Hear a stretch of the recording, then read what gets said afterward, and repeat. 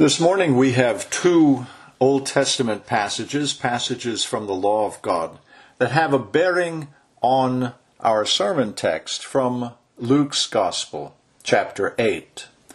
Our two passages from the law of God are, first of all, Leviticus 15, verses 25 to 31, followed by Numbers 15, verses 37 to 41. After the reading of these, we'll turn to our sermon text, Luke 8, 43 to 48. First of all, from the law of God, Leviticus 15, beginning at verse 25. Now, if a woman has a discharge of her blood many days, not at the period of her menstrual impurity, or if she has a discharge beyond that period, all the days of her impure discharge she shall continue as though in her menstrual impurity. She is unclean. Any bed on which she lies all the days of her discharge shall be to her like her bed at menstruation, and everything on which she sits shall be unclean, like her uncleanness at that time. Likewise, whoever touches them shall be unclean, and shall wash his clothes, and bathe in water, and be unclean until evening. When she becomes clean from her discharge, she shall count off for herself 7 days, and afterwards she will be clean. And then on the 8th day she shall take for herself 2 turtle doves or 2 young pigeons, and bring them in to the priest, to the doorway of the tent of meeting. The priest shall offer the one for a sin offering, and the other for a burnt offering. So the priest shall make atonement on her behalf before the Lord, because of her impure discharge. Thus you shall keep the sons of Israel separated from their uncleanness, so that they will not die in their uncleanness by their defiling my tabernacle that is among them. And now we turn to a very different law in Numbers chapter 15, verses 37 to 41.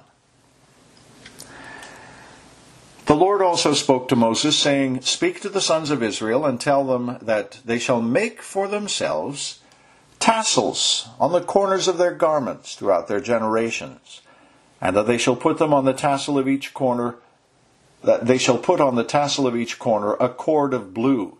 It shall be a tassel for you to look at and remember all the commandments of the Lord, so as to do them, and not follow after your own heart and your own eyes, after which you played the harlot, so that you may remember to do all my commandments, and be holy to your God. I am the Lord your God, who brought you out from the land of Egypt, to be your God. I am the Lord your God." Now to Luke chapter 8 and verse 43. And a woman who had a hemorrhage for 12 years and could not be healed by anyone came up behind him and touched the fringe of his cloak. And immediately her hemorrhage stopped. And Jesus said, "Who is the one who touched me?" And while they were all denying it, Peter said, "Master, the people are crowding and pressing in on you." But Jesus said, "Someone did touch me, for I was aware that power had gone out of me." When the woman saw that she had not escaped notice, she came trembling and fell down before him, and declared in the presence of all the people the reason why she had touched him, and how she had been immediately healed. And he said to her, "Daughter, your faith has made you well. Go in peace." Amen. The solid foundation upon which every spiritual comfort of biblical Christianity ultimately rests is the truth. The objective truth. These amazing things of which we read in the Gospels are true. Confirmed in the presence of multiple eyewitnesses, sealed in time by the blood of martyrs who knew the truth of their own solemn testimony. They're carefully researched by men of science, physicians such as Luke, for instance, and other men of integrity. Researched by men who knew what they were doing, who were finally able to offer no other explanation than the one Jesus himself gave to Zacchaeus, that the Son of Man has come to seek and to save the lost. Think of it, friends. Make this your constant meditation. Make it your study. Make it the food and drink and medicine of your souls. The infinite condescension and love of Christ in this gospel can take the sinner's breath away. All this glorious divine love and mercy and saving power poured out for me, for us, to reflect on the fact that the Lord Jesus Christ, on the day he laid aside his eternal glory, left the throne of heaven, entered into this broken, dysfunctional world. He came not to seek and to save those who are already doing just fine without him. He came not to seek and to save his spiritual peers or any colleagues that he might find successfully pursuing the righteousness found in the law. That would be a fool's errand. That would be wasted effort because he simply has no peer.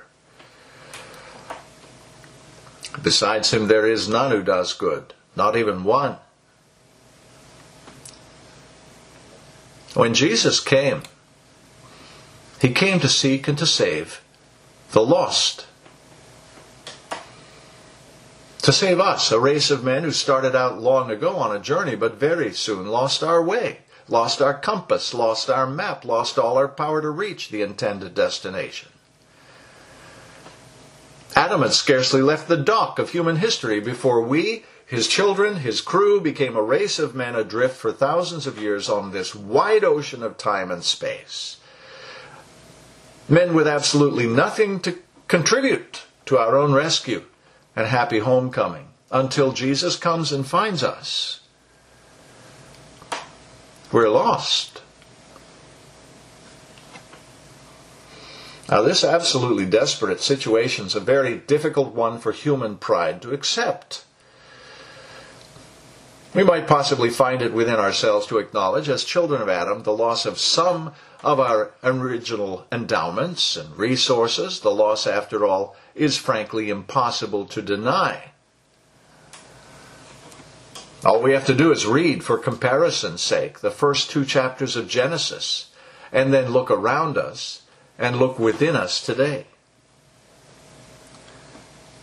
It's pretty plain that sin has taken this beautiful world, placed under the care of this beautiful human race, and left us broken and bleeding. Internally we are, within our souls. Socially we are. As families we are. As nations we are. The whole world's completely out of joint. But typically, the sons of Adam don't raise the white flag of surrender to the Lord Jesus Christ until we have spent our last round in the rebellion against him. And until that blessed moment of unconditional surrender to Christ, sinners always seem to think we've got at least one more round left in the chamber, one more human virtue by which we might somehow justify ourselves and rob him of some degree of glory. We think, for instance, well, what about my faith? I've heard the good news of Jesus and received him by faith, haven't I? My faith. Haven't I at least contributed that to my own rescue?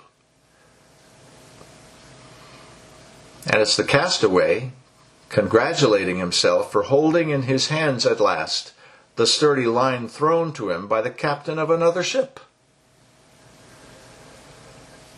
In the well-known words of that captain's communications officer, a man by the name of Paul, "For by grace you have been saved through faith, And this is not your own doing. It's the gift of God, not a result of works, so that no one may boast. If we're rescued from the perils we're in, that rescue comes by one who came for us and found us and threw us a line and drew us in and lowered his ladder and brought us aboard and washed us and warmed us and fed us and is presently in the process of bringing us home. Hallelujah! What a Savior we have! This morning's passage introduces us to an anonymous woman. Just one face in the crowd, really. A woman whose situation wasn't only desperate, but whose particular medical condition left her feeling that desperation more keenly, perhaps, than I as a man can begin to imagine. Let me begin this morning by noting this about Dr. Luke and the various women he mentions in his gospel. He mentions quite a few. Some of them he names, others he leaves anonymous.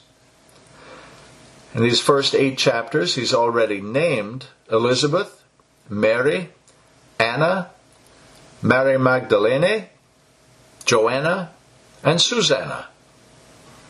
All commendable women, women to be celebrated, women to be remembered, women who lived to serve the interests of the kingdom of God in their generation.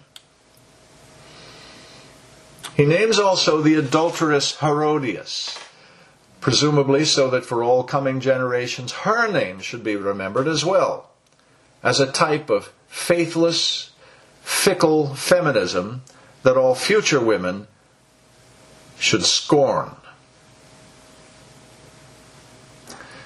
But he's mentioned anonymously so many other women and girls as well. There was Simon Peter's mother-in-law. There was the widow of Nain. And there was that sinful woman forgiven in Simon the Pharisee's home. And Jairus' daughter. And now this poor woman suffering the uncontrolled discharge of blood. Now Luke is a physician, of course. He's also a Christian and a consummate gentleman. Throughout his gospel, he protects the names and privacy of women who might have reason to want such protection, either because as the recipient of some special grace recorded in the gospel, she and her family might be thronged by curiosity seekers, the paparazzi of her day. Or sometimes because there's something in the woman's life and background that modesty best leaves unmentioned. This particular woman's case is desperate. For 12 long years, she's been living in a condition of unremitting menstrual impurity. Physically, such a loss of blood must have left her drained of energy, not to mention her missing out on the kind of life that more robust health allows a woman to enjoy. Because socially, she's disabled as well. She may perhaps be able to conceal the cause of her withdrawal from society, but she certainly can't conceal the withdrawal itself. For the most part, she's just vanished from society. The law we read from Leviticus 15 requires it, and even if it didn't, who's got the stamina to get out and socialize under those conditions? This social disability points us to another restriction of God's law under the Old Covenant. Spiritually, she's disqualified. Because life in the Spirit is a life spent among other people, among other worshippers in the temple and synagogue. Under the law of the Old Covenant, for 7 days a month, a woman was excused from the duties of public worship. But when that normal period of time had elapsed, she's welcomed back as clean and ready to worship. This woman was never welcomed back. Never welcomed back for 12 years. And medically she's been disappointed. Again and again she was. Verse 43, she could not be healed by anyone. That's Luke the physician's assessment of the woman's case. She could not be healed by anyone. After many attempts by multiple practitioners over the better part of 12 years, she's hopeless.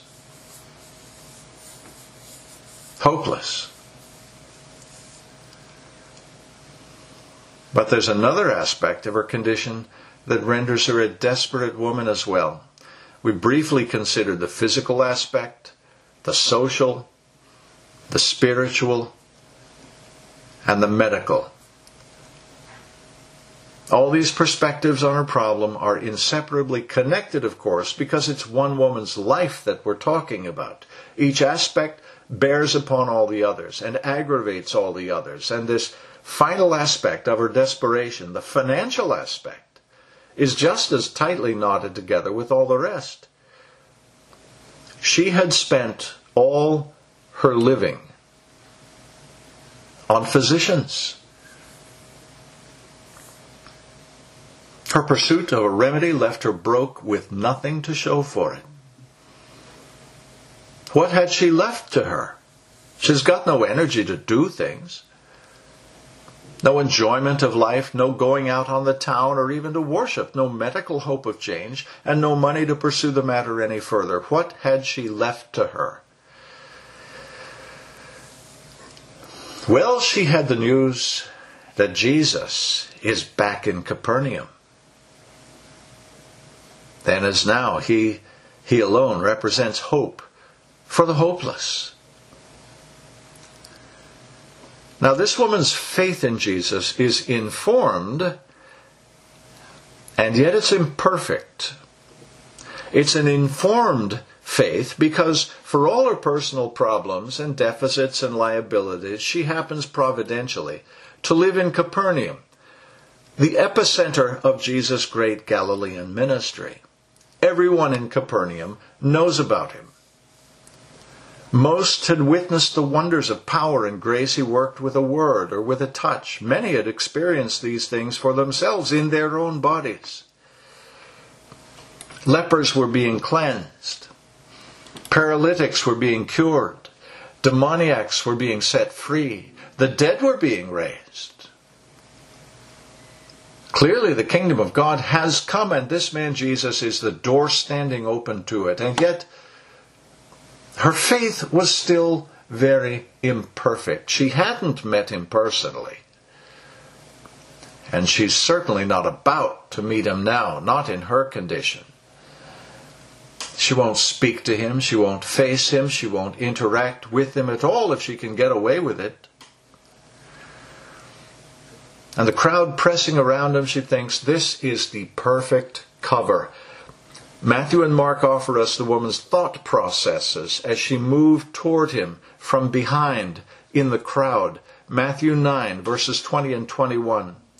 She came up behind him and touched the fringe of his garment, for she said to herself, if I only touch his garment, I will be made well. It's an imperfect faith that seeks the gift without the giver. An imperfect faith that seeks the blessing without the relationship.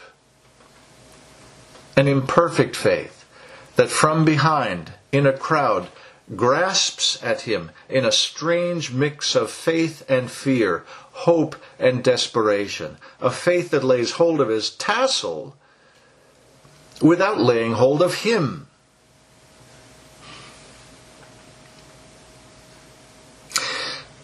Beloved, here are the 2 points to be made. The first is that our faith is imperfect too.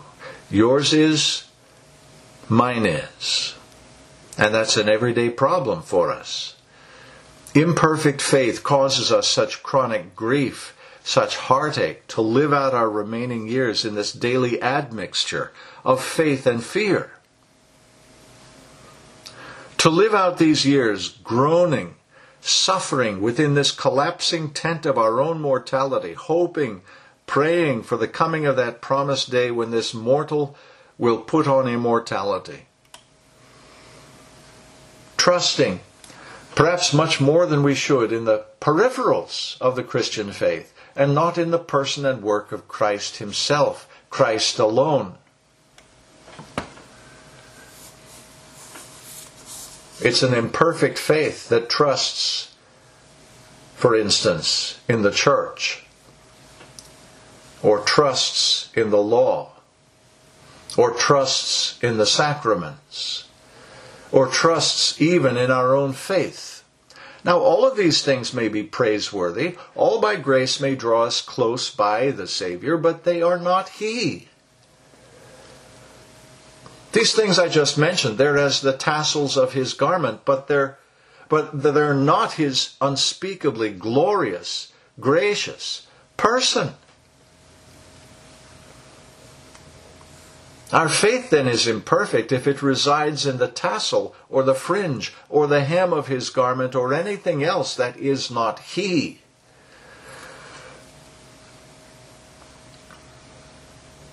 And yet my second point is this. Jesus commends even this woman's imperfect faith. It's poor. It's broken. It's mixed and confused, perhaps, but what of it there is, Jesus commends. What of it there is proves effectual. She came up behind Him and touched the fringe of His garment. And immediately her discharge of blood ceased. Her faith is commended then first by being effectually answered in a cure. And then shortly afterwards, when constrained to confess in all its particulars her condition and its cure, He commends her again. Daughter, your faith has made you well. Go in peace. Now it's an abbreviated expression the Savior uses here in verse 48, of course. The captain of our salvation is telling this social castaway that her grip on the line, a lifeline that He Himself had cast over to her, had saved her, had made her well. But was it faith that saved her? Everyone has faith. Will a Muslim's faith save him? Will the secular humanist's faith save him? What about the Buddhist or the Taoist or the Hindu? All of them have faith.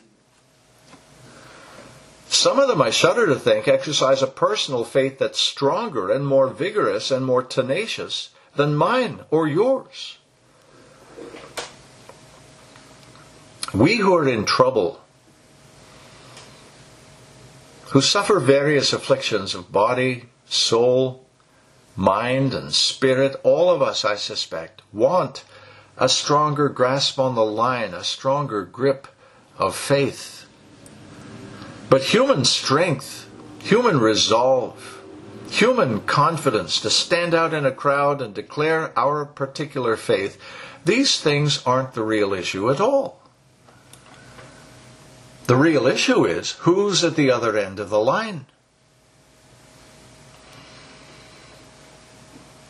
At the mere surreptitious grasp of a tassel, a grasp of imperfect faith mixed with copious fear, at that grasp, power went out from Jesus.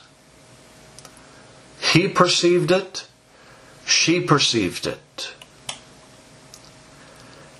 Beloved, let us never be shy. Let us never be backward about exercising the very weak and imperfect faith granted us by grace. Let's not lose heart in our circumstances, as though by our own strength we must now draw ourselves up, hand over hand, over the rail and into the arms of our Savior. It's not that way at all.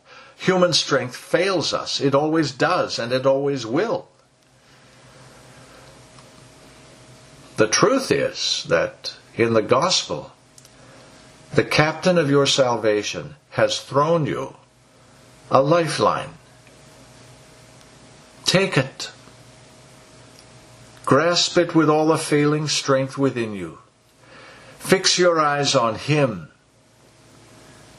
Make certain it's He, the Christ of the Bible and no other, at the far end of the line. Because this Jesus has ample power to draw you in, draw you aboard, bring you to safety, and bring you home. Yours, by grace through faith, yours is simply to hold on.